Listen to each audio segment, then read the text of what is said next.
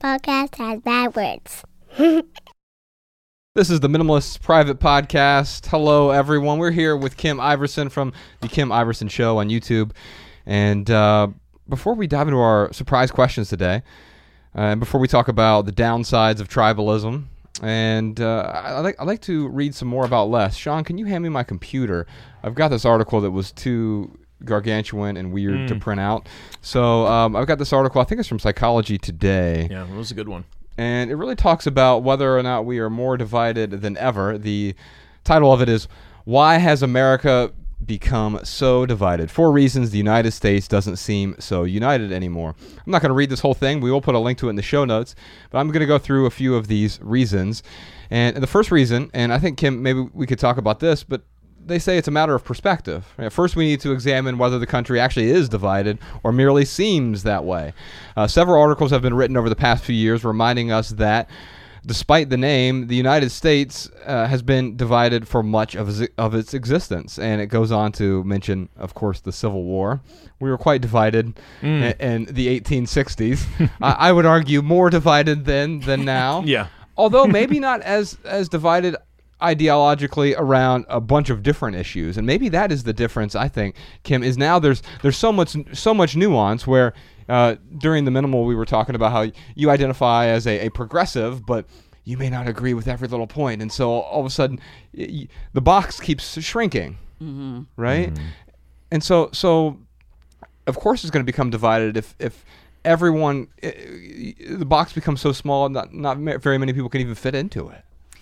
Yeah, I mean, definitely right now we are living in a very divided country, but you're right. It's not as bad as we're not murdering each other just yet, like a civil war. Just yet. I'm hoping we don't get to that point, but it's Give like it 3 weeks. Oh my goodness. You just never know. Yeah. You know, if it's, it would be hard to imagine us reeling to that level. Yeah. But certainly we are killing our friendships and our families in those ways. You know, we're breaking off, dividing. We're not speaking to one another. I can't even count how many Facebook friends I've lost. Right, like that they cut you off and they say, "Well, this is the end of the road for us." You know, because they just because people can't look past. If you have a different viewpoint, they just can't look past it. And because right now it's not just about policy, it's really about it just is so much ingrained in the morality. And then people just cannot look past it. They just feel like this isn't a matter of big government versus small government, or do you want Medicare for all, or do you want private health care? You know, they're saying, no, you're a racist. Yeah. You know, that's where it comes down to. And I can't be friends with a racist. Oh my goodness. And by the way, that doesn't automatically shut any conversation down. Like if Ryan and I were having a debate and I'm just like, you're a racist. Yeah. Like, where do we even go from there? Yeah, that's how the Nazis think. Like that's the other go-to. Yeah, you're a fascist. Yeah, and in fact, the second argument here is, or the second point why we're divided is ideologues without issues, and that's really what you're talking about here. Is many people have this sort of ideology or this ostensible ideology, but aren't really talking about the policies. And yes, you might agree or disagree with someone on a particular policy. I don't think that's a reason to necessarily not be friends or to cut ties with someone. It seems very strange to me that just because you identify differently with respect to a particular set of ideas, can't we get more involved in nuance? Because I find this with me and Ryan. Ryan and I disagree on a lot of things politically, especially with partisan politics. But any politics, the affairs of the city, right? We disagree on things. But then we start to get into the issues, and it's like, we're actually way closer on the issue than I thought. It's like we're only 20% off. We don't actually disagree. It's a spectrum, and we're just a little bit off. But we don't even bother to dive into the nuance at all. Yeah, because where's the policy in racism, sexism, bigotry? You know, when you just say to somebody, you're a bigot, you're a sexist, you're a racist, it's like, well, how do I fix that then? Yeah. You know, what do you want me to do to not be this thing that you think that I am? There's no real policy discussion on that. Am I supposed to just throw my hands up and say, okay, I'm not going to be a racist anymore now that you've called me this? Yeah. Right. I don't know where we go from there. Well, I think comments like that, they come from a very emotional state. So I think when you go against someone's values or beliefs just a little bit, they get really angry and then they jump to the biggest insult that they can find. And it's easy for people to just find this extreme thing that they can throw at you and then throw their hands in the air. But I mean, doesn't that say a lot more about that person than it does you, who they're throwing that insult at? They wouldn't think that. They think it says more about you. Yeah. That's why they're calling you that name. Yeah. The third thing here is the enemy of the people. On its own, the conclusion that we're ideologues without issues doesn't explain why political polarization has increased over the past several decades. But this doctor's study supplies a clue with the additional findings that increasingly affect polarization. This is poorly written. Was correlated with increasingly negative political campaigning over time. I think that's absolutely true. So what we have here is, yes, we do see. In fact, I often see candidates say, "I'm not going to resort to negative campaigning," but then, of course, they do it because it works. Yeah. And that's the problem with negative campaigning is it does work. And, and it's the reason we've become so divided. We've figured out the best way to market to someone is how? Through fear. That's what advertisers do really well, is that you are inadequate without X. And the same is true with by supporting this person, you're also supporting child rape and incest. And it's like, well, wait a minute. And racism and whatever else it is. Yeah. I didn't know Pete Buttigieg liked incest. Well, and you know what? To that point right there, it's misinformation. Like it's totally misleading information. That what's the stat? Like 5,000 advertisements a day is what we see. Yeah. That was what, 5 years ago? Yeah. Maybe even 10 years ago. Mm-hmm. So with social media just getting bigger and bigger and bigger, I think that's even more. Every time I go to a news site now, I feel like I am being jumped by a gang of advertisements. Yeah, I wish. Yeah, right? Yeah. It's so bad. Like pew pew pew. Like it's a video game. Yeah. All of our choices are emotional. So when you look at even car buying or home buying, so if you like car buying, for example, a car dealer understands that you're walking in there and you might say you want these different features in your car. Ultimately, you're going to walk away with a car that you emotionally have connected to. So even if they show you, well, this car is a better deal, this car has more features, you've already got your heart set on this other car because of the color, or you like the way it makes you look. You think it's going to make you look cool. Yeah. I mean, they've even done that with advertisements with cars, or like the hot girl that's sitting in the passenger seat, and so that's who you're going to end up with if you end up buying this car. So most of our choices, even when they're supposed to be logical, well thought out choices, are actually emotional in the end. Yes. And politicians have figured this out as well. They know that it's not really about the logic of choosing them. It's about the emotion of choosing them. Yeah. So if they can play on your personal emotions, knowing that will outweigh your logic, you will emotionally, you're just going to decide, maybe I want XYZ policies, but I can't let racism or, murder win. So I have to select this other thing because it's morally imperative. It's more important. I'm emotionally upset thinking about this thing happening. Yeah. So it must, and that's how they do it. On your YouTube channel recently, you talked about the Me Too movement sort of being flushed down the drain because of the whole Joe Biden thing. And one of my favorite comedians, Drew Michael, he had this great tweet. Did I send it to you, Ryan? I don't think so. And I would only do this for Patreon, by the way, for our private podcast. So let me pull up his tweet because it encapsulates. Now, obviously, it's a joke. We like jokes. We like to laugh. I'll pull it up. But basically, he was talking about how we've come down to this thing where we have a choice. We can vote. Now, it seems like a binary choice. You've mentioned earlier that there are third parties. You could write people in as well, right? But the thing that he was talking about was... let me see if I can find it. Well, I'll just say this while he's looking that up. You talked about how we're very emotionally driven. And I think there's this double-edged sword with going with your gut, because I used to be a person who just went with my gut. Well, it led me astray a lot. I'd say 80% of the time, 75%, whatever it is, more than 50% of the time, my gut did tell me what was right. But there was a percentage of the time that really made a big difference on my life when my gut did lead me astray. So when I hear you talk about political ads playing to the emotion, or advertisements in general, whenever we feel a very strong emotion, we should really really question that emotion and look into it deeper. So an example would be even headlines. Headlines are meant to be emotionally driven. I was talking with a buddy who him and I are on completely opposite sides of the political spectrum, and he was sitting there reading me headlines from his news sites, trying to start a conversation. I'm like, have you read any of these articles that you're... And he's like, no, I don't have the time to read those, or I don't have the time to read. What's the stat? 77% of people engage with an article. So they even make comments just by reading the headline without reading the article. Yeah.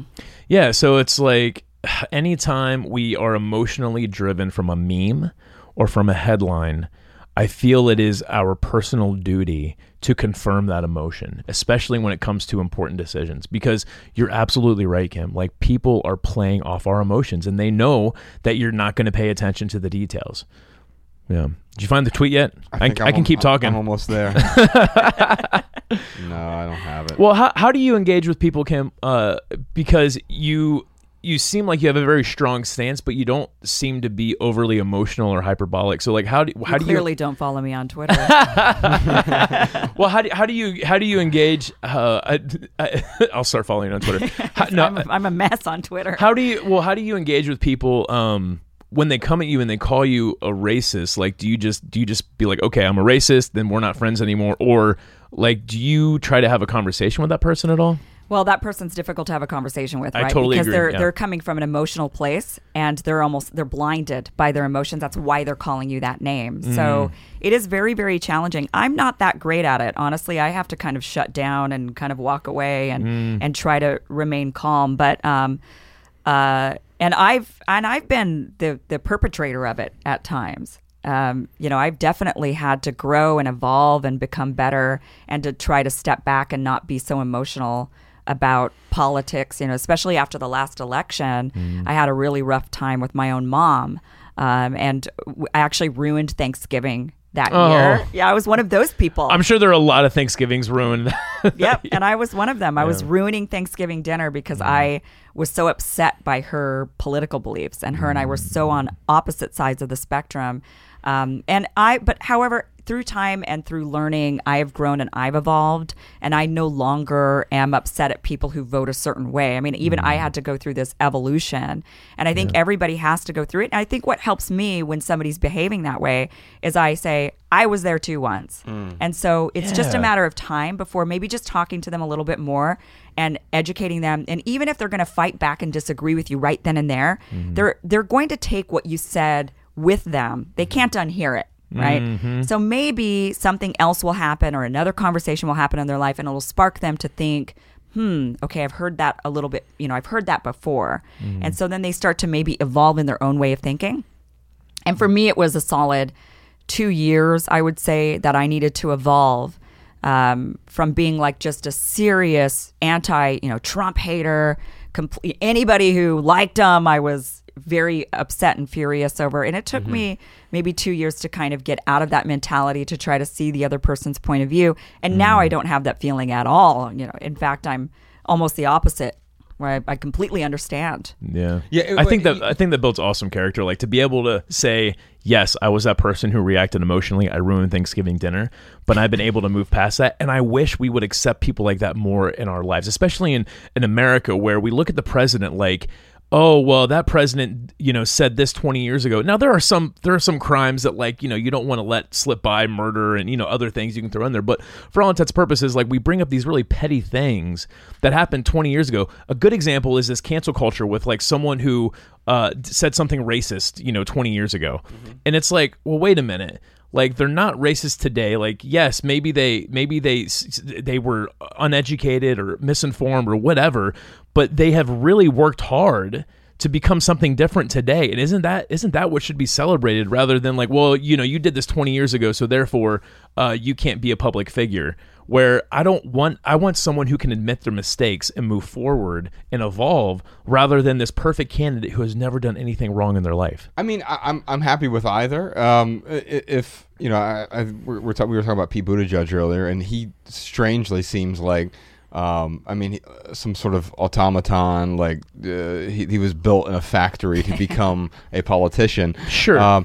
And by the way, but he's an exception. He's not the rule, though. I totally agree with you. And I also agree with you that we need to be able to say, okay, has someone changed? You're reminding me, Ryan, of this was years ago. I remember. Do you remember? Rand Paul's dad, Ron Paul, was running for president, and they were like going around saying, use one word or one sentence or whatever to describe you or your candidacy or whatever, and he said consistency.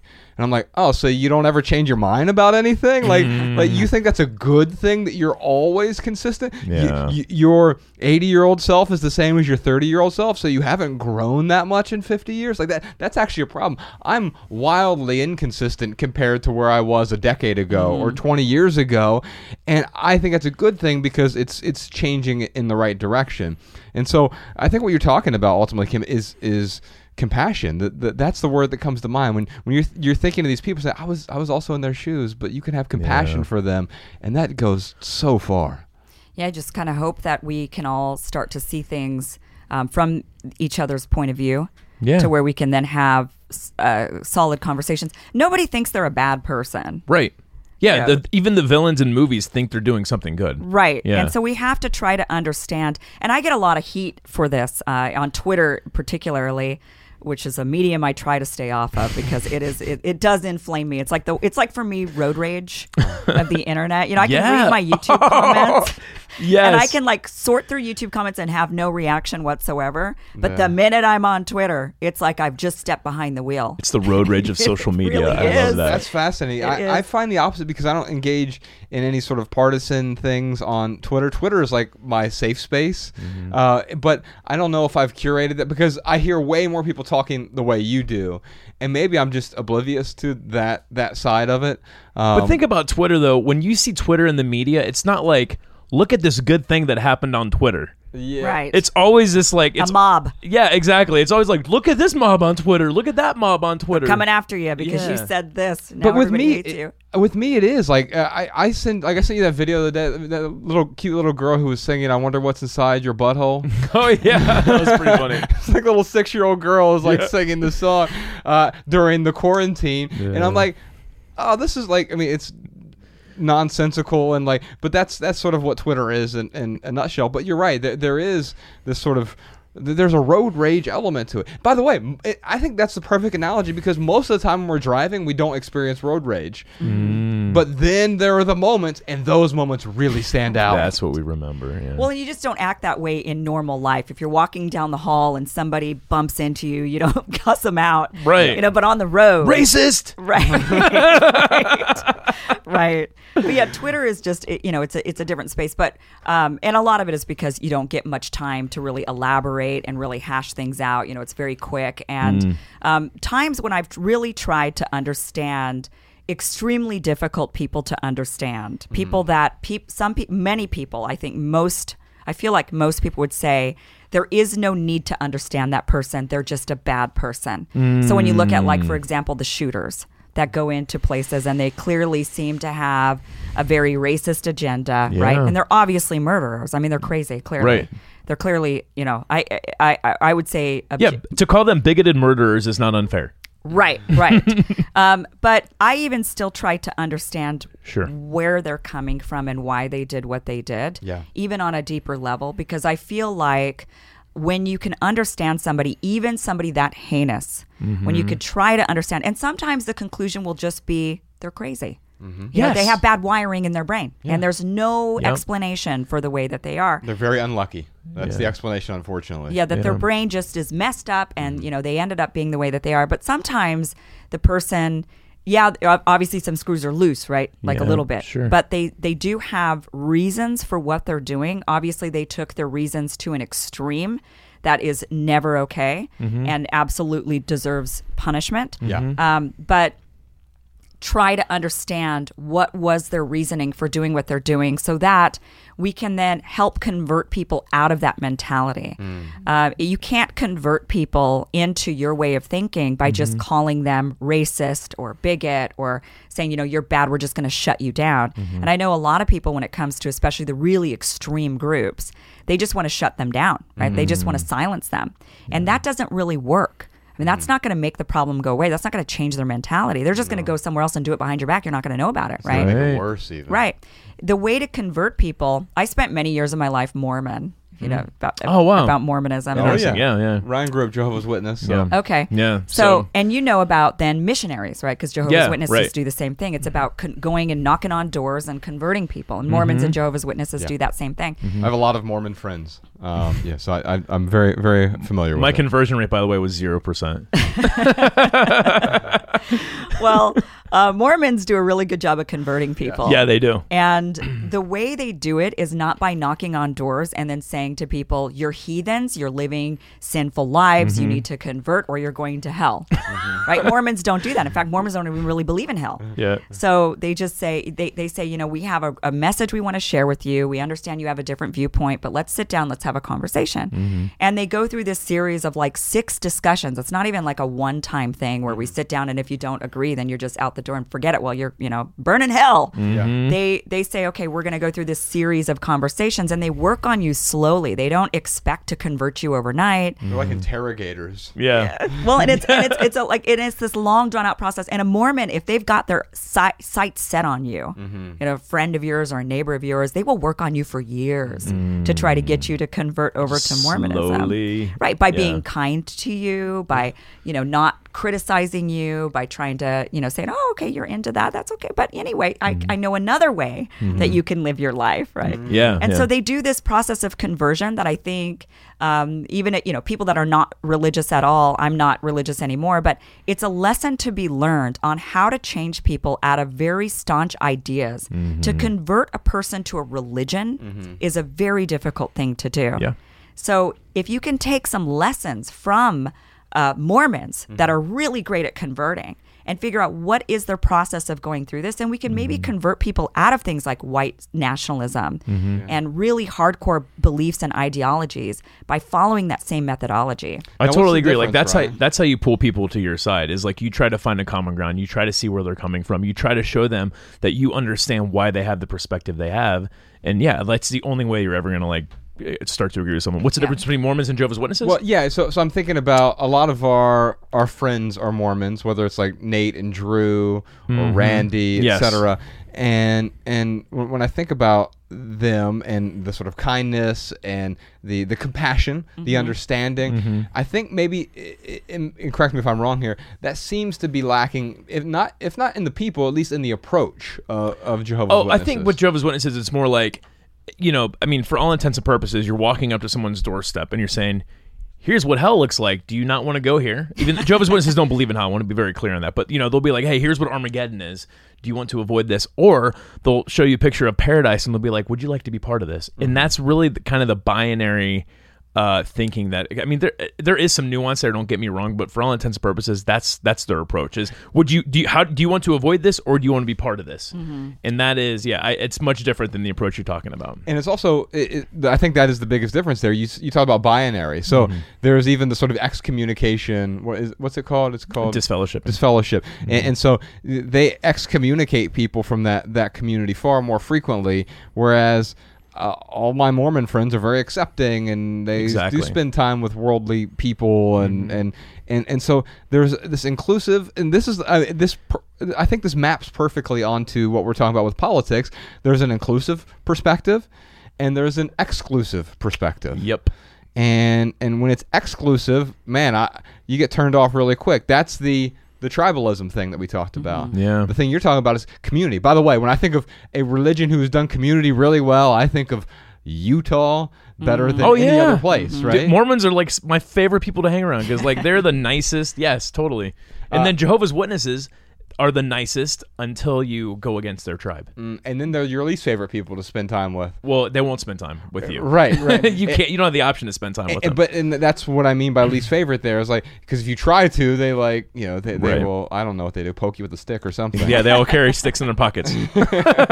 So we've been talking about Twitter. I want to read some mean tweets. This illustrates what we were talking about. Before here. you do this, can you paraphrase the tweet that you were trying to look up? Yeah, I think that I'm not going to do a good job because I couldn't find it. But hey, it said something like, quote, do you want a rapist that rapes with his dick or with his fingers? Choose one. The election. Oh my God. And oh my God. Yeah, that's terrible. Who was that? Drew Michael. Oh, okay. Who has one of my favorite stand-up comedy specials of all time. He's good. Now, we could talk about the sort of the Me Too movement thing. Can you maybe summarize the video that you created about the Joe Biden thing? Yeah, I mean, it's just amazing that the Me Too movement obviously was born after Trump was elected, right? Mm-hmm. There was this huge, and I was definitely a woman that felt that. I cried when he was elected because I felt violated. I felt like, how could a country elect somebody who openly is such a misogynist against women? Yeah. Right? That's how I really felt that. And there's a lot of women that felt that same anger, that same,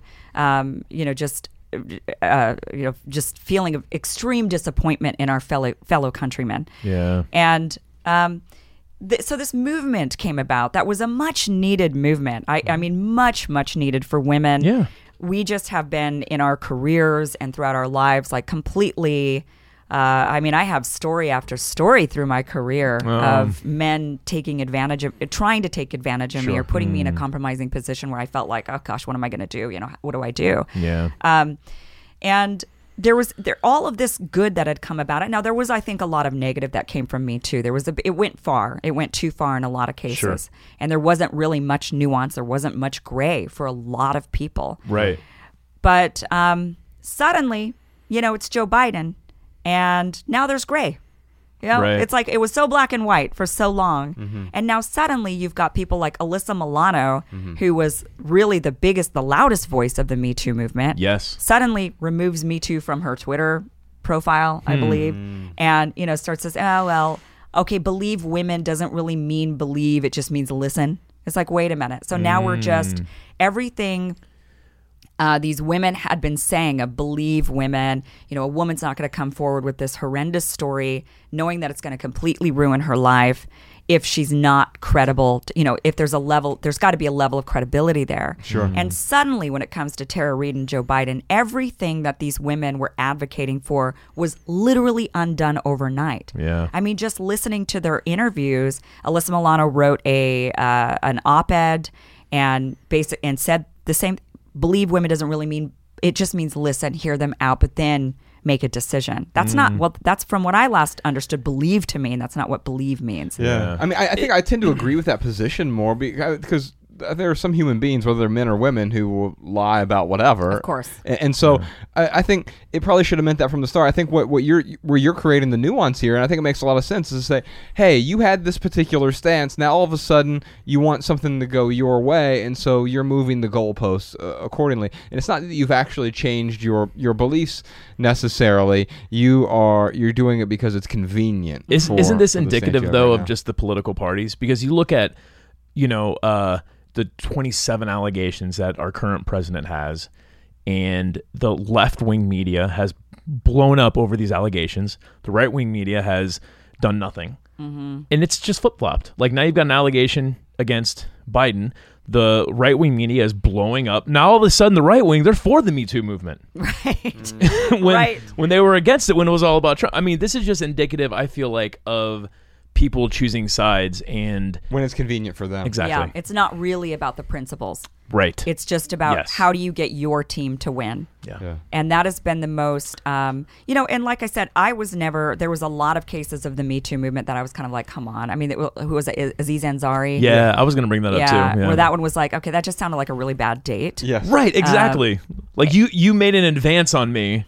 Yeah, and she went and there was no real power play there that was going on. It just really read like a bad date to me. It sounds like he was bad at sex, and it was like, then all of a sudden it sort of transformed to like this allegation. But the problem, I think, what Kim might be alluding to here is what the problem was. We conflated then Aziz Ansari with Harvey Weinstein. Yeah. And it's like, well, wait a minute. They're not even close to the same thing. One person's a disgusting monster who should be under the jail. The other person should like watch some YouTube videos about how to like, anyway. Yeah. Well, and with the Joe Biden thing, the thing that's the most aggravating about it is you see what happened to Brett Kavanaugh, and the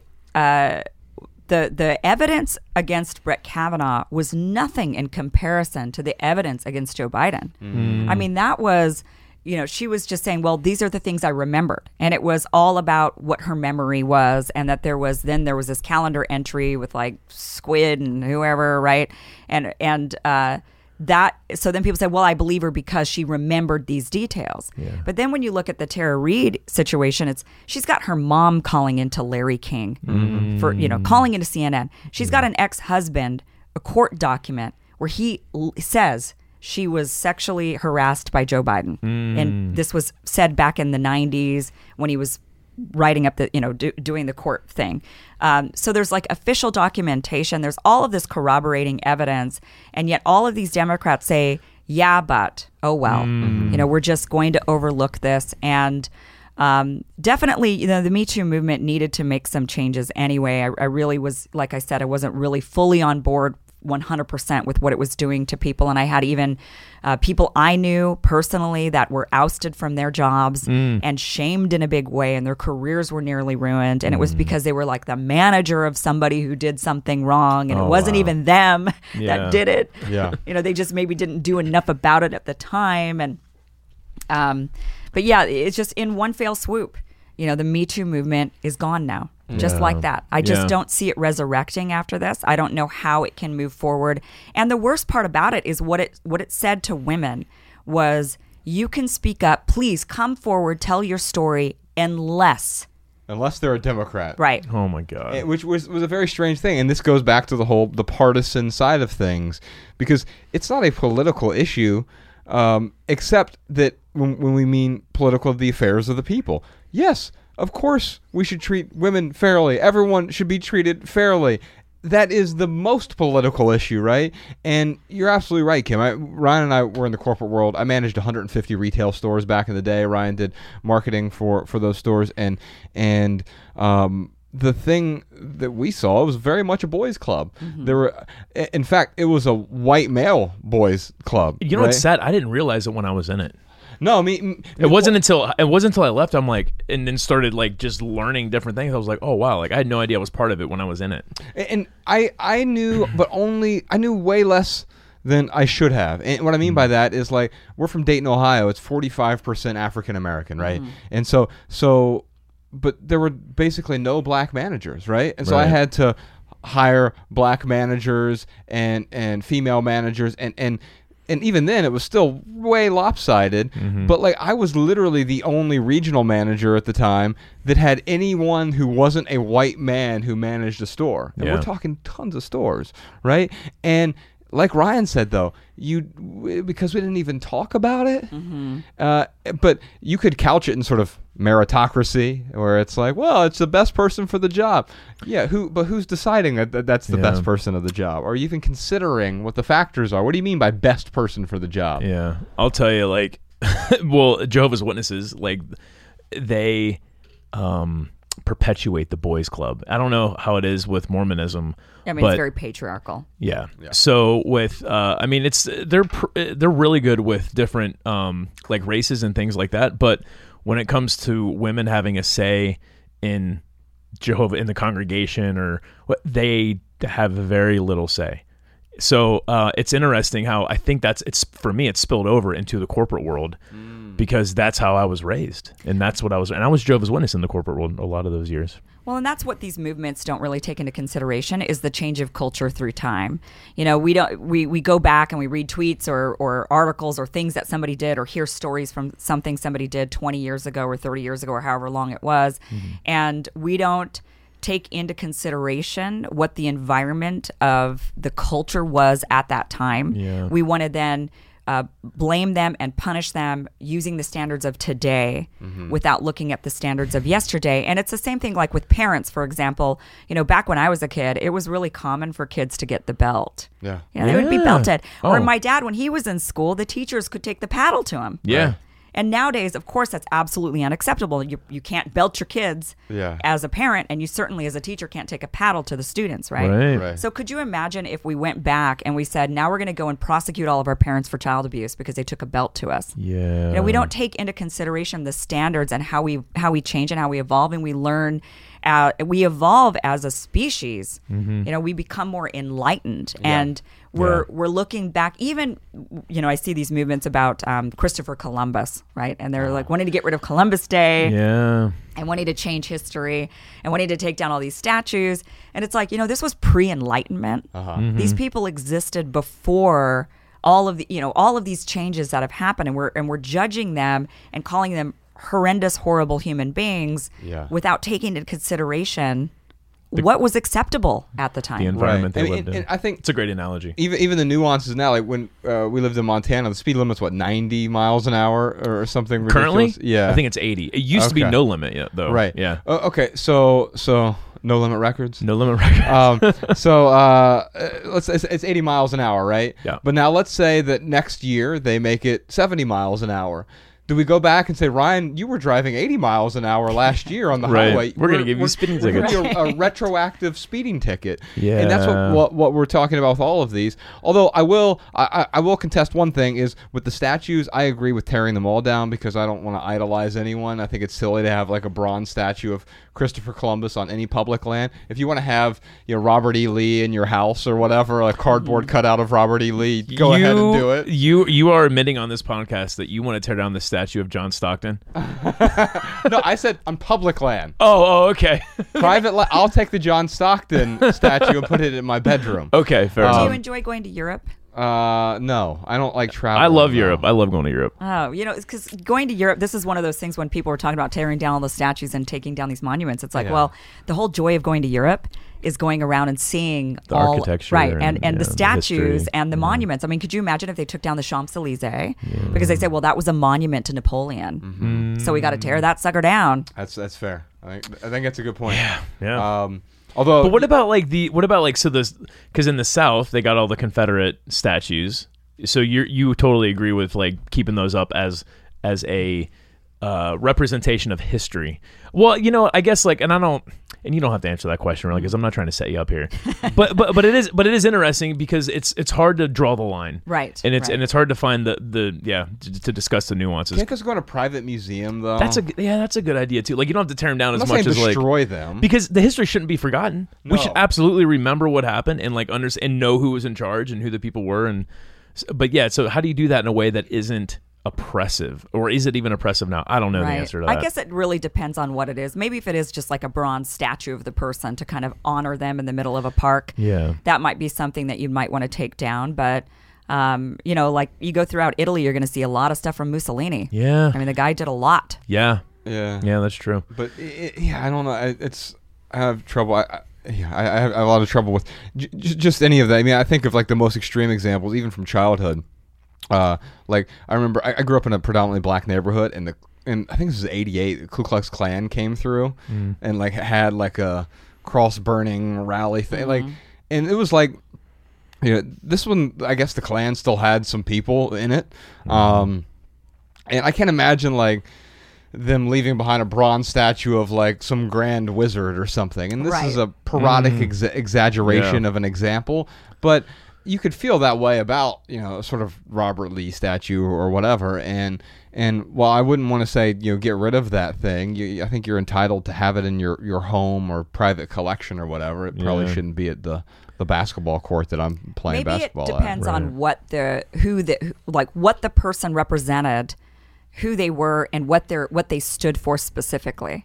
So if they just happened, people talk about George Washington, who I think he owned slaves. Is that right? Yeah, he did. Yeah. So, okay, but did George Washington really stand for slavery? Was that what he was advocating for? Maybe he owned slaves, but was that like his talking point of slavery is great and this is what we need in this country? And no, George Washington was the founder of the country, the one of the founding fathers and was really advocating for the beginning of a new country. It wasn't about slavery.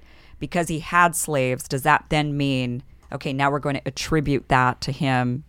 Do you see what I'm saying? Yeah. But if it was a grand wizard and that's what they stood for, and then you got a statue of that guy, and that person specifically was advocating for slavery, that this was our way of life and we need to keep this going, and that's what they stood for and what they gave speeches on, I could see the argument there of then that's what that person represents, that's what that statue represents, and that's what we have to tear down. Yeah. We had Andrew Schultz on the podcast. He's a comedian, and he had this little throwaway line that has stuck with me ever since. Ryan and I will sometimes talk about it in private, but like, it is and it isn't. And what he meant by that was like, yes, George Washington was both a horrible human being for owning other people. To me, that's there's no question that's a terrible thing to do, but also he was a great human being for a whole bunch of other reasons, right? It both is and isn't. And I think this bleeds into all of our politics as well, our partisan politics, where it's like, well, it has to be binary. It either is or isn't. But sometimes it is and it isn't. Sometimes there's a line in our new book that's coming out that.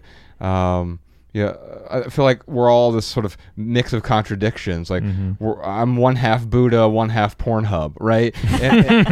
And like it is and it isn't, right? Like I aspire for one thing, but also enjoy the other thing, and it's like I'm an amalgamation of all of these things. And we want infallibility, though, especially from leadership.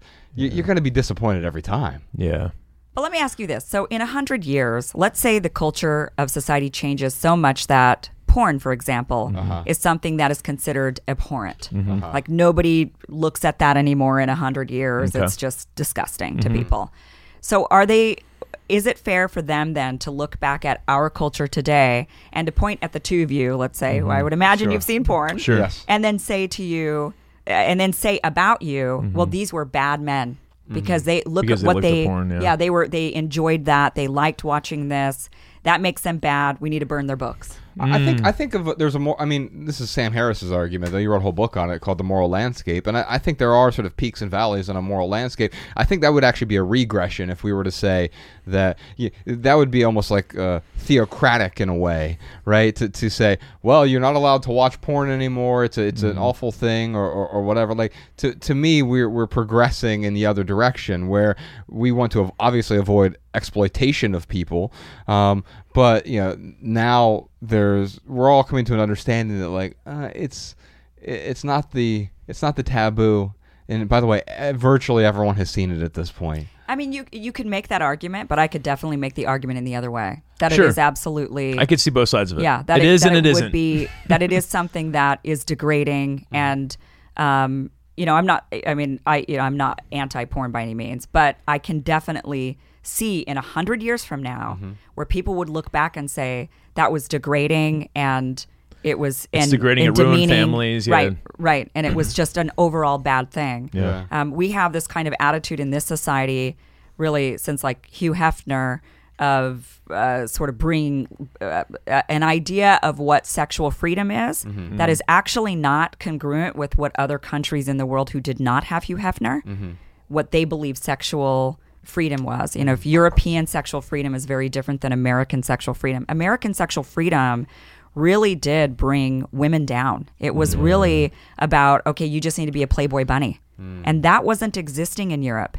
Sexual freedom was very different. It was about exploring yourself, and even their porn until the internet was very different. If you look at European porn compared to American porn, it's almost artistic versus like degrading and graphic, demeaning, and and women are treated like objects, like just absolute toys in the American versions versus the European versions was really what I would consider much more actual sexual freedom. And they're so sexually free over there that they show porn on television. When I was living in France, and when I was 20 years old and turned on the television, this was 20 years ago, and I turned on the TV, and regular network television on a Saturday night had porn. And that's, I think, you mentioned this earlier. The pendulum often swings the other way. So when the pendulum swings so far, because we're a very puritanical society, Right. and so for us, and this is where people often confuse minimalism. They think, well, these guys are a couple of hoarders, and so they had to get rid of everything, and they had to denounce everything. It's just like when the pornographer turns into the priest, or the priest turns into the pornographer.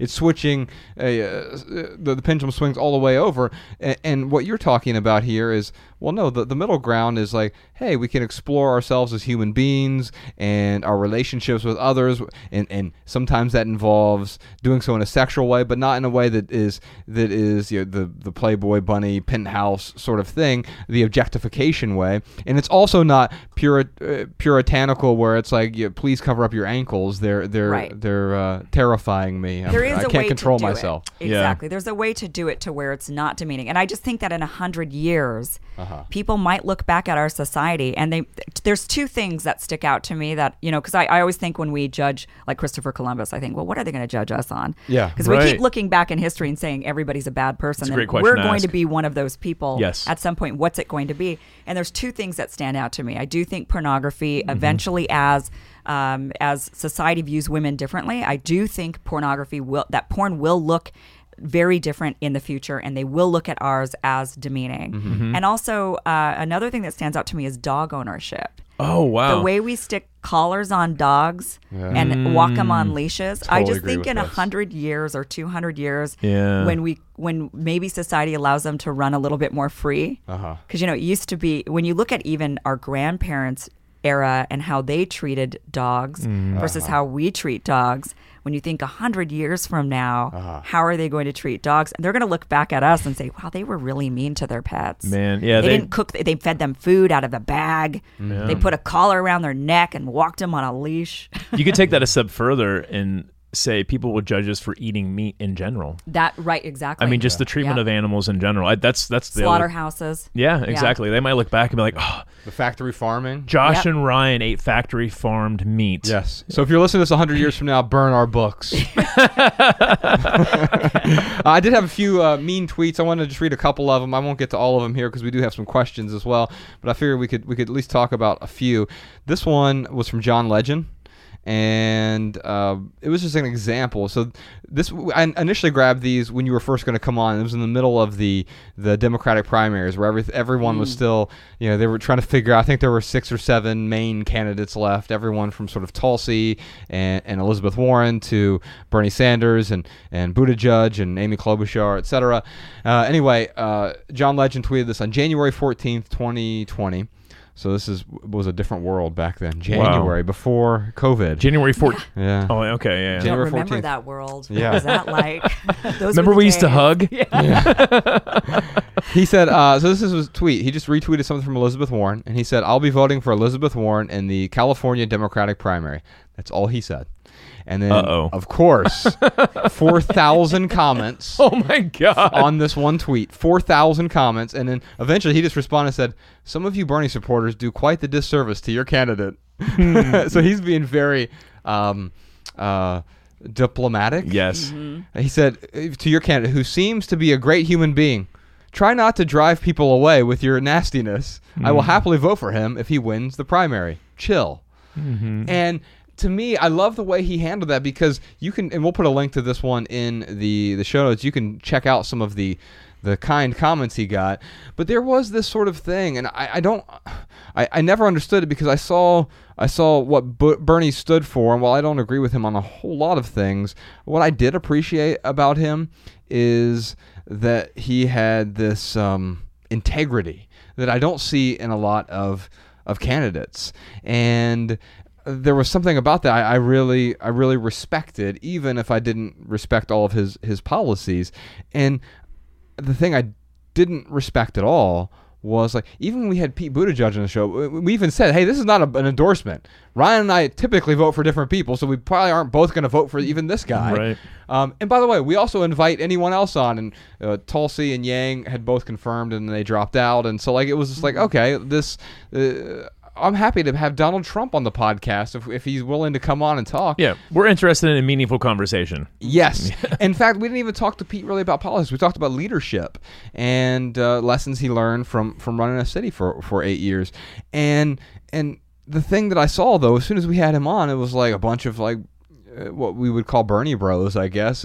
This guy's, whatever. I mean, and some of them were really nasty, calling him a faggot and all these other things. And it's just like, okay, wow. Bernie bros, that's really I don't think using the F word. Right. That's I don't know. No, I mean, there are some podcasts out there with who's the really big one? Chapo Trap House. Yeah. I mean, they're semi-homophobic. You think so? Yeah, I think so. I don't ever listen to him, so I don't know. Yeah. And so I don't know either, but it's hard for me to believe. I think that's more of an exception than the rule, but I hear you. I do think it's an exception, but it's a very loud exception. That's what I'm trying to point out here. Well, that's with any loud fake outrage on Twitter. I agree with you, but Tulsi supporters didn't come to us and say, why did you have him on the show? And Biden supporters didn't come to us, and Klobuchar supporters didn't come to us, and Booker supporters didn't come to us and say, how dare you, whatever. It was this one very small group of people, and I don't understand But how do you know that? How do you know for sure they I were Bernie that's supporters? the same question. I mean, because They were like said they were. So they said, I'm a Bernie supporter, I'm a and Bernie- let me trash you. Right. Hashtag Bernie supporter. Right. No, but you go to their profile, and they are often talking about pro-Bernie things. Did you look at every single negative comment and see who they were supporting? Every single one? No, but I looked at a lot of them. Right. So, okay. So I guess what Kim and I are trying to say is that to say that nobody from Tulsi or nobody from Biden. That's correct. Or nobody from, saying, to say that no one did, it's just not. I'm saying that. I can say it unequivocally. No one that I saw who commented was from any of those camps. Mm-hmm. Now, had they been from there, I wouldn't have been that surprised. I'm just saying I was actually more surprised that it wasn't. Yeah, so no one that you saw. Okay, I understand what you're saying. Right, and I saw a lot of people. But I think this is for every candidate, to be honest with you. I think it's just each if you look at Bernie comments under Bernie supporters, you're going to find a lot of hate as well coming from Warren supporters coming from Biden supporters or Klobuchar supporters. Yeah.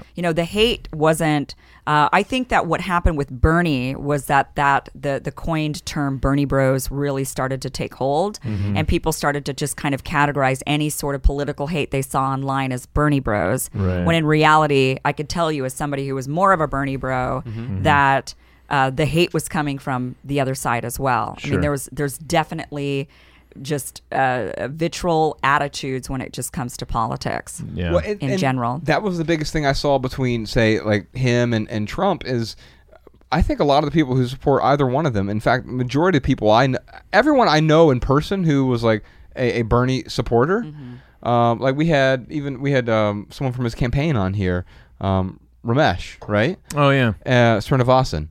And he wrote a book about called Beyond the Valley, and it's about sort of foundational systemic change, starting with with our technology. But he embodied, and you are someone who embodies like being able to listen to other perspectives and having compassion. And the problem is maybe there was a vocal 3% or 2% that, I don't know, for whatever reason wanted to burn the whole thing down. No pun intended. And you saw the same thing in the 2016 election where there were people who supported Trump who wanted to burn the whole thing down. But it doesn't mean your average Trump supporter. I don't think your average Trump supporter was that either. And I think that's what I'm trying to point out is there is this, if you look at an end zone, you look at a football field, there are two end zones. And there are loud people in the right end zone and the left end zone. But most of us are like sort of here on the field. Totally. But in that end zone, though, is all different supporters. Right. It's not just the Trump supporters on one side and just the Bernie supporters on the other side. It is in that end zone. There are every single representative of any political candidate. I'm just saying it's disproportionately Bernie and Trump. Well, I would say now, as somebody who's not going to vote for either, most likely, I get hated on a lot by the Biden camp, for sure. Yeah. They come after me hard. Yeah. When I say, look, I'm definitely not voting for Joe Biden. So when I say that, and they say, well, then you know what you're doing. You're letting Trump win. You're, how dare you? They'll call a lot of names, and Sure. it gets pretty. People get pretty crazy. Yeah. And that, especially those of us who've come out who are very independent, who will not vote for Joe Biden under any circumstances whatsoever. I will not vote for Joe Biden. I have very personal reasons why I won't vote for him. Yeah. He was very against the Vietnamese refugees, and my family's Vietnamese, and no Vietnamese refugee will vote for him because he voted against allowing the Vietnamese to come to the United States. And so, there's a lot of us that won't do it. And when we say that, then there's a lot of hate that's directed at us. I do think it's coming from everywhere. I just think that the coined term Bernie Bros was just so easy to adopt and run with. I totally agree. Yeah, well, although, I think at first it was not a pejorative. At first it was like, and this was maybe even back in 2015 or whatever, like, at first it was like, hey, there are some people who really support him. It was like this sort of good thing, but then, of course, that can get sort of bastardized and reappropriated as a pejorative, and yeah, I think it makes sense that, well, especially since we live in California, so like, if we're being frank here, your vote or my vote doesn't matter right. anyway, right? We're not in any sort Although of it's interesting, like, it is starting to be a little bit different though. Here? Yeah, because that special election that's coming up, it's like the first possible time that they're predicting that a conservative is going to take that seat. Sorry, I mean with respect to the presidential election, but you're absolutely right. And so maybe this is a good pivot here where we could talk about where it does matter a lot more is voting in your local community, right? Yeah. Not only does your vote count way, way more, but it does impact your life significantly more than what's going on 3,000 miles away in Washington, D.C. As we're seeing right now with the pandemic, right? Oh, yeah. Everybody was saying, Trump says he's going to open the government. Trump says he's going to shut down the government. And I would hear these arguments over and over and think, do you not realize we live in a federation where governors make these decisions? It's not up to the federal government.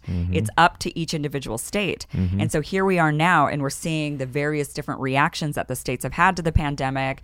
Some of them didn't close down at all. Some of them, like here in California, closed down right away. It was like the first state to close down. Some went really, what I think, overboard, like in Michigan, Governor Whitmer, she didn't even let people buy paint at Home Depot. Yeah, it was a weird thing. It was very, it was almost too nuanced. I mean, sometimes you do need to take an axe to something when there is a real emergency, and it felt like there was like, you can go to Home Depot, but here are the 17 things you can buy. Yeah, it was very you can't buy things that are non-essential. You can only buy the essential things at Home Depot. So you're going to go in the store and you can't just walk over 10 feet into that section. I didn't realize or you're going to get COVID. Like that. Oh my God. Well, I heard they accidentally miscategorized baby seats as furniture, so you weren't allowed to buy furniture. Right. But you couldn't buy car seats because it was instead of like essential item, it was considered non-essential. And so it was so crazy. Yeah. It was so crazy too because she wouldn't even let people buy like televisions. And because she says, well, that's not an essential item. Well, how do you know? If my television burns out, how am I going to watch the news? Right. Isn't that essential? Yeah. Wouldn't that be? What if my couch breaks? Isn't that essential? Or my bed? Isn't it essential I buy that? Yeah. Right. This brings up a good point where, I'll see on Twitter where people start bashing the government for doing one or the other. And you're absolutely right. Like, it's not up to the Fed. You can't just say the United States is doing it poorly. You have to look at each individual state and see how they're doing. Yeah. Some states are doing it poorly. Some states are doing it well. Right. Yeah. And the federal government was really only in control of our international borders. All Trump could control were the flights coming in, the actual borders. That's what he's in charge of. Other than that, it's a matter of, of course, the federal government can encourage and use the War Powers Act to get companies to manufacture a bunch of equipment. There's definitely things that he could have done on a national level. But as far as our lives, what we can and cannot do, that has everything to do with our local government. And this, hopefully, I think, will wake people up to the fact that who you vote for on the local level will matter way more. I mean, even just look at the states. When you look at something like Roe v. Wade, okay? So people are very worried about, Ruth passing away and a conservative justice, right, getting in there, and potentially Roe v. Wade would be undone. And what people don't realize is what that would do. That doesn't all of a sudden make abortion illegal and now women can't get what they want. All it does is it just puts the power back to the states. So then it just becomes a state-by-state issue. It's no longer a federal regulated issue. It's you vote for it on your local level. Nothing for women will change in California. That's what if Roe v. Wade was undone, nothing would change here. Women in Alabama probably going to have some change there, unless they decide to mobilize and vote in a way that changes their local government. Right. But it's kind of like that now with the states, I feel like. Because there's like... well, not with Roe v. Wade in particular. Well, no, I'm talking about, though, is it Alabama or Kentucky? It's one of the southern states that literally has one Planned Parenting office. Yeah, you're right. Even places like Texas and stuff are having some issues there. Do you Yeah, what they do is they basically just create other laws to try to bypass Roe v. Wade. Right. So I guess what I'm saying is Roe v. Wade on a state level doesn't matter today, regardless of if it gets overturned in the future. Yeah, it's difficult in some certain ways. states. Well, they can't fully... Well, what happens in those situations, like in Texas or in Alabama, is that when they're trying to basically make it extremely difficult, then people can take that case to court and say, you are infringing on my right because of Roe v. Wade. I see. So then you have They to... can use it as leverage. Right, Okay. right. Yeah. So if Roe v. Wade was undone, then there are certainly going to be states that are not going to have abortion. There will be. They'll make abortion illegal. Right, Yeah. right. Gotcha. I see what you're saying. Those women can go to neighboring states and get the services they need. And I guarantee there will be plenty of organizations that will help them in order to get, to transport them, put them up in hotels, whatever they need to do. Yeah. It obviously makes life much more difficult for women that, decide that that's the choice that they want to make. But ultimately, though, nonetheless, it doesn't suddenly undo. If you're living in the state of California, nothing here is going to change. The same thing, gay marriage is a great example of this as well. We had certain states that allowed it before it was decided on by the Supreme Court. Certain states had gay marriage and others didn't. So it was a state-by-state issue until the federal government said, okay, no, now it needs to be more of a federal cohesive. And with marriage, that's particularly important because if you're moving from one state to the next, you need to have your marriage still be valid. Right. Something like abortion, though I am a big pro-choice person, I can understand, I could feasibly understand why that might be a state-by-state issue rather than a federal issue, whereas gay marriage to me must be a federal issue. Yeah, right. This is the thing where with something like abortion where it is and it isn't. I mean, there's a whole Louis C.K. joke about it is the woman's right, but it's also the death of a baby sort of thing, and he handles it masterfully, even though Louis C.K. is... I was going to say, is that even appropriate to bring up? I mean... Louis C.K.? Yeah, we could even talk about it. So Louis C.K. is not Harvey Weinstein, right? Right. But he's also not Aziz Ansari. Right. He's somewhere in between on this spectrum of the sort of Me Too movement, and... But again, this doesn't. I'm not going to tear his statue. Or I would tear his statue down from a public space, right? But you tear anybody's statue down from a public space. Yeah, yes, except John Stockton. I think he should be the only statue in public spaces. Anyway, I was going somewhere with that, and I've derailed. It's okay. We've got some surprise questions here. I figure we could get into. You realize keeping John Stockton's statue is a total there's some kind of patriarch joke there, because he's this white dude who you would keep anyway. 6 foot tall white dude who's really good at basketball. Yeah. All right. We got some questions here. Let's talk about Will's question, Ryan. Can you apply minimalism to politics? We kind of talked about that a little bit. We did. I just wanted to talk about sort of minimalist presidency. What would that look like? I don't know whether or not you're a fan of Calvin Coolidge, but I'm a big fan of his values. Whether or not he executed well on them, I actually think he probably didn't in his second term because one of his kids died. Anyway, we have this essay on our website. Someone asked us about being a minimalist president.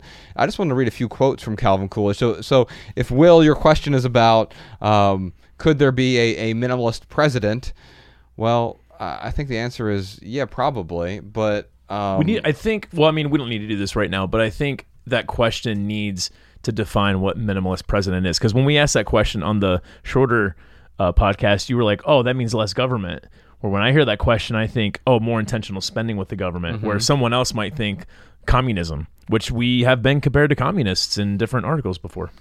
So Calvin Coolidge was the 30th president of the United States during the Roaring 20s. He followed a very corrupt president, Harding, who is, I think, a distant cousin of podcast Sean, actually. Warren G. Harding. Should we hold that against Sean Harding? Yes. We should tear his statue down. Yeah, we're going to tear your statue down, Harding. All right, so it was during the 67 months of Calvin Coolidge's presidency, the national debt, the federal government, the federal budget, unemployment, and consumer prices shrank, and the GDP expanded significantly, which led Coolidge's biographer to call Silent Hal a rare kind of hero, a minimalist president, an economic general of budgeting. And so I said, but perhaps the best way to understand Coolidge's minimalist ways is through his own words. So here's his quote on contribution.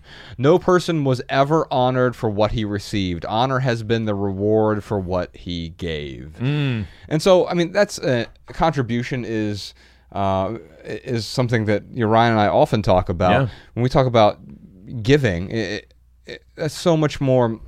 If I gave Ryan something, it's not like, well, hey Ryan, let's celebrate what you received. It doesn't work that way. It's about how are we able to contribute beyond ourselves in a meaningful way.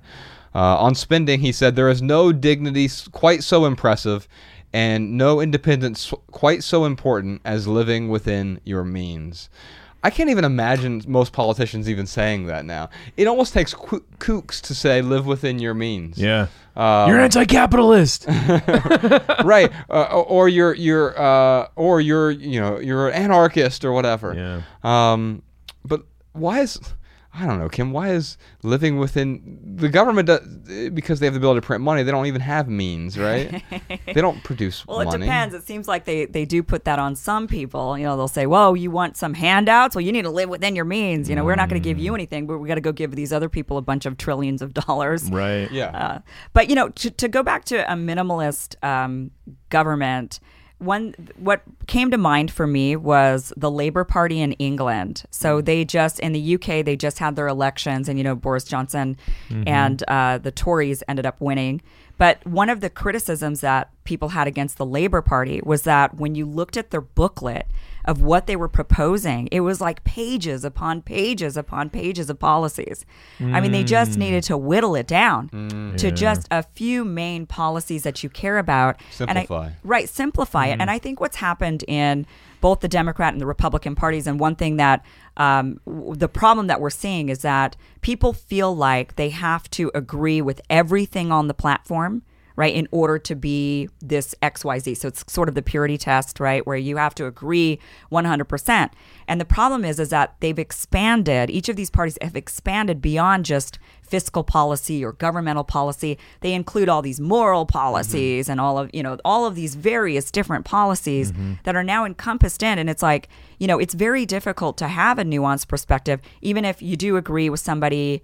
For me, I say I can support a candidate if I agree with them 85% is what I like. Yeah. Ideally. If I don't agree with anybody 85%, then I have to obviously keep going down the percentage, right? Right. Sure. But 85%. At some point, you've identified, I'm not going to vote for either. Right. Because I just don't agree with either of them enough to where, This is why we need more than two parties, though. This is really why. Because otherwise Totally the boxes agree. are too big, and you're not going to agree with 85% of just about anyone if it's Coke versus Pepsi, or right now, swamp water versus toilet water, or whatever it is. It's like, well, which one would I rather drink? Well, and also, no, I just won't. Right. Right. And when you have platforms that are so large and you feel obligated to agree with, it's easier for me to agree with 85% of somebody's platform if their platform has, let's say, 5 items, right? But if their platform has 50 items, suddenly I have to go through all those 50 and figure out what percentage of these do I agree with. Right. So if we just focused our politics on things that were actually really meaningful, that government can actually control, then and things that we want government to control, then we could, that is where I think we would have trying to dwindle down. And I think that's what we really need to do. We really need to dwindle down all of these huge platforms that they just include way too much. Yeah. And then you end up like the Labour Party in the UK, where it was like page upon page. I mean, just ridiculous policy after ridiculous policy. And that's why it's so difficult. I know, Ryan, when we were voting in the last election on all the local issues, and we talk about local being so important, I had to spend, my wife and I spent like an entire day going through what's this judge and this judge. And finding information on people is difficult. Right. Like right. some of the candidates, it's like it was a note to self, like if I ever, which I never would, but if I ran for public office, you could go to what are Ryan Nicodemus's political values.com, where like some people like they're buried. It's even hard to figure out what their viewpoints are, what their positions are. I went and looked for a YouTube video of a person, and then I would look for like their website, and then I try to find a third party, whether it was like the LA Times or something else, and man, it becomes so difficult. By the way, we had a question from Caroline here. She said, we've lost interest in our local oh wait, no, that's not it. Here we go, from Bailey. What other resources other than the news would you recommend to help us understand what's happening in local, state, and federal politics? And I mean, I'm obviously going to recommend Kim's show as one resource. I like to have a couple just trusted resources where I respect them and their opinions, even though we will occasionally have different beliefs. And do you have any places that you go regularly? You know, people ask me that a lot because for my show, I do so much research to put the segments together, and I don't really have any set places that I go at all. It looks to me, when I look at your channel, you look at all of them. I try to look at everything, but I go beyond that. I typically try to avoid the news altogether because they're giving me a slant or a bias. I mean, I can read the news just to kind of get a general gist of what's going on, but then I ignore them and I try to find the source of the information for myself. So if it's a scientific study, like right now with the pandemic, a lot of it is the research that's being published, research that's being put out there by the epidemiologists, by the virologists. So I just go directly to the source and read those myself to find out what is really going on. Now, most people don't have that kind of time in their day. Yeah, and isn't that unfortunate? It's like, to be informed, it takes so much work. So much. And it's so much easier to be like, nope, Fox News, or nope, CNN, or nope, MSNBC, that's my Bible. I'm going to just read those headlines and know what's going on in the world. I mean, it's unfortunate, but like that's the human condition, and we look for the easy way out. We look for the simple solution, and it can hurt us a lot because it does take time. It does, yeah. Sheila says, can you please talk about climate change? No other issue matters if there's no Earth. Now, here's the funny thing about this question. We had several questions that you could replace that word climate change with something else, where it's like, no issue matters except healthcare, and or no issue matters except getting rid of Donald Trump. And so that question came in several different ways. So maybe let's talk about that. Maybe we'll end with talking about climate change and healthcare. I mean, I do think these are two things that are important. I'm not a one-issue voter, and I get kind of skeptical of people who are so strongly one-issue voters that they're willing to sacrifice their values in order to get that one thing sort of pushed through. That's me. It's interesting because of the craziness in all of the different topics. It's like I have to look at, okay, what do I value the most? Because there are a list of things that I value, but I got to look at my top two things and be like, okay, who supports those top two things? But to your point, Josh, I do sacrifice a lot doing that. Right. I guess the question then becomes, Kim, to what extent, right? Because it's like, well, I agree with Jeffrey Dahmer on climate change and healthcare, so I have to vote for him. Obviously, that's not going to work. But there's somewhere we're always going to have to compromise, right? But at what level? How do you make these decisions? Yeah, that's really, really difficult. And that's the problem that many people are having right now with Joe Biden. Yeah. Right? Is they're feeling like, well, okay, I'm just going to have to overlook the fact that he has this sexual assault allegation against him because I agree with him on all of these other things that are too important to me to sacrifice. Who'd you vote for, Jeffrey Dahmer or Joe Biden? I'm just kidding. Right. Oh, man. The title of this episode is Kim Iverson votes for Jeffrey Dahmer. Right. Because I said I'd never vote for Joe Biden. Right. So I guess that means a no vote for Joe is a vote for Dahmer. Tweet that podcast. Right. Oh, my God. I regret being here. I'm so sorry I interrupted you. You were making a really good point about how we do have to sacrifice, and I guess how do we pick out the sacrifices that we should make? How do you pick those that are out? worth it? Yeah. Oh gosh, that's like that. It's just so difficult to. You just have to prioritize your biggest issues, and then you have to say what is the most likely to get me to that end goal. Because unfortunately, if you want to agree with a politician 100% of the time, you need to run for office. So great, you could tweet that podcast. Yeah, that's good. So you're going to have to compromise if you're not willing to run, right? Yeah. And so you can't just say, okay, I have to have this perfect person. They're going to disappoint you. That's what politicians do. Yeah. But I would say, definitely look at the, I think it's fair enough for people if they want to be one issue voters. I think it's fair enough if they really, really, really care about that one issue and that one person represents it and they want to throw everything else out and they want to overlook. I think that's fair enough. I mean, a vote is such a personal thing. You get to vote however you want and for whatever reason you want. Yeah. So if you just want to vote for somebody just because you don't like the other person, which we know right now a lot of people are going to do that. They just don't like Trump, so they're going to vote for Biden. They don't even know what Biden stands for or what Biden's done in his past or whether or not Biden's truly worse or better than Trump. Yeah. They just know they don't like Trump. Yeah. I think it's fair enough. Like, however you want to vote, I say vote however you want. Yeah. It feels icky to think, let's say climate change. Or just the environment in general. Let's leave climate change out of it. Just the environmental issues, because it's so much more than CO2 in the air. In fact, I would argue that the most important issues have nothing to do with the CO2 in the air. But anyway, that's another conversation. But let's say it's the environment, and there's a president who they are all about the environment, but they have a sexual assault allegation against them. Then I've got to decide, well, what's more important to me, the environment or supporting someone who has a sexual assault allegation? Yeah. And that's what, well, like you're saying though, Kim, it comes down to the individual, and like we've got to be, and that's a tough choice to make. Just like with you, you said you're not going to vote for Biden. The thing that you brought up was he voted against bringing the Vietnamese refugees in. Yeah, there's a million reasons why I won't vote for him. That's just one of many. Yeah, right. but the point being is like, a vote for Biden is not a vote for Trump. And Biden does support environmental issues, but there are so many other things that compromise, that his morality is compromised, that you're not willing to support. And that's, I'm not articulating that well. But my point is like, just to Kim's point, like we do need to be able to make that decision for ourselves. And what are we willing to compromise? And that's different for everyone. Yeah, I think that's the appropriate question, is what am I willing to compromise? And also realizing that it's not a binary thing. We are often given these binary choices. I have to vote for Biden or Trump or Bush or Gore or whatever it is, right? But the only reason that doesn't change is because we keep falling into the I'm going to vote for blah, blah, blah, or this person.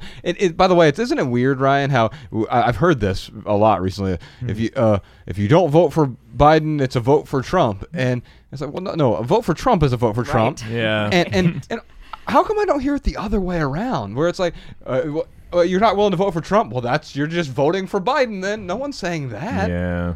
I think it's because, I mean... It's a talking point, that's why. It's like a media talking point. My anecdotal, or like my own personal perspective on this is that there are more people who like Trump and that are going to support Trump than people who like Biden.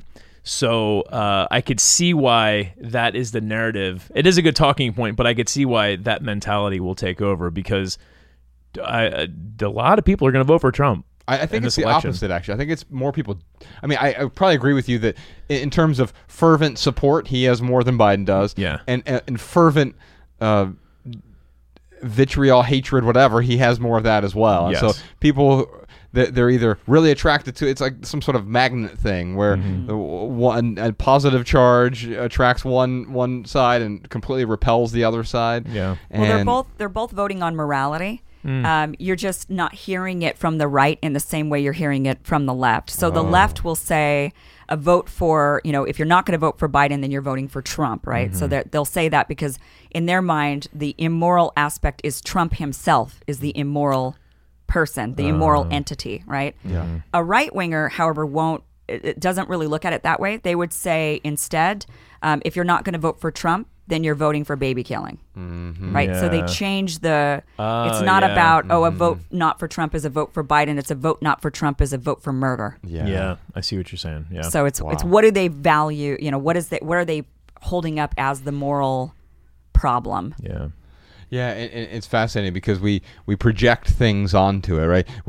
It all ultimately comes down to the narrative we tell ourselves. I mean, that's one narrative that is created. Well, I have to vote. I really hate this guy, but I don't want to vote for murder, so I'll vote for. And it's like, well, that's a narrative you're creating. You're not actually voting for murder if you vote for either one of these people. And so what you need to figure out in your own life is what is the appropriate thing for me based on my own values, and then.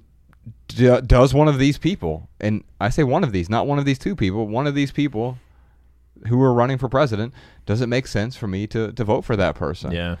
God, that sucks. Yeah. No, because I'm stuck with. Well, to the Drew Michael tweet.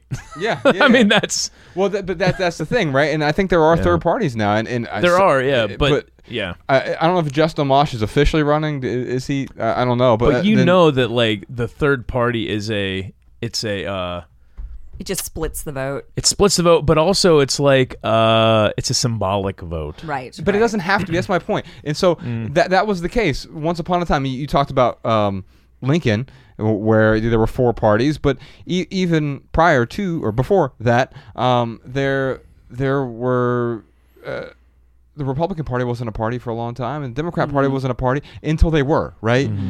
The Whigs were a party, and then eventually they weren't a party. Yeah. And we may even be at a shift like that right now. I mean, you're seeing the whole Republican Party has changed pretty significantly. And by the way, if one of these parties, the Green Party, Libertarian Party, are the 2 prime examples, if they were to get 5% of the vote, which I think last time around Gary Johnson got pretty close, 3%. And so if they got 5%, now they're eligible for what? Public funding. Yeah. And then I think if they get 15% in polls, then they're eligible for the debates. That changes everything. Right. Yeah. Imagine if you had a sensible person from the Green Party and a sensible person from the Libertarian Party on stage with these 2 guys. All of a sudden, you'd feel like, oh, wow, I have some different choices. Yeah. I think Jesse Ventura is thinking of running on the green ticket. Okay. That's what he's talking about. Oh, interesting. Former Minnesota governor and pro wrestler. Right? Jesse the Mind Ventura. Isn't he? Is he the conspiracy theory dude? Or am I thinking of somebody else? I don't know. Okay, He might be. Maybe. But he would take a chunk from both sides. Actually, I think so. Yeah, Okay. he would get a lot of the Trump supporters, and he would also get a lot of the Bernie Sanders people. It's interesting because like the Green Party, I considered voting for the Green Party last time because for me it was the environment. Yeah. But they were anti-vaxxers. And I'm not a pro-vaxxer, but I'm also not an anti-vaxxer. Right. I'm anti some vaccines, Right. pro other vaccines. Right. I'm an educated vaxxer. Right. Right. Well, I think that's a good place to wrap it up. Kim, thank you so much. I want to encourage folks to check out your YouTube show. We'll put a link to it in the show notes. Really appreciate you being here. Thanks for having me. You're This was awesome, a lot Kim. of fun. Awesome. Thank you. Glad you liked it. All right, y'all. Love people, use things. We'll see you next time. See ya. Thanks. The Minimalists.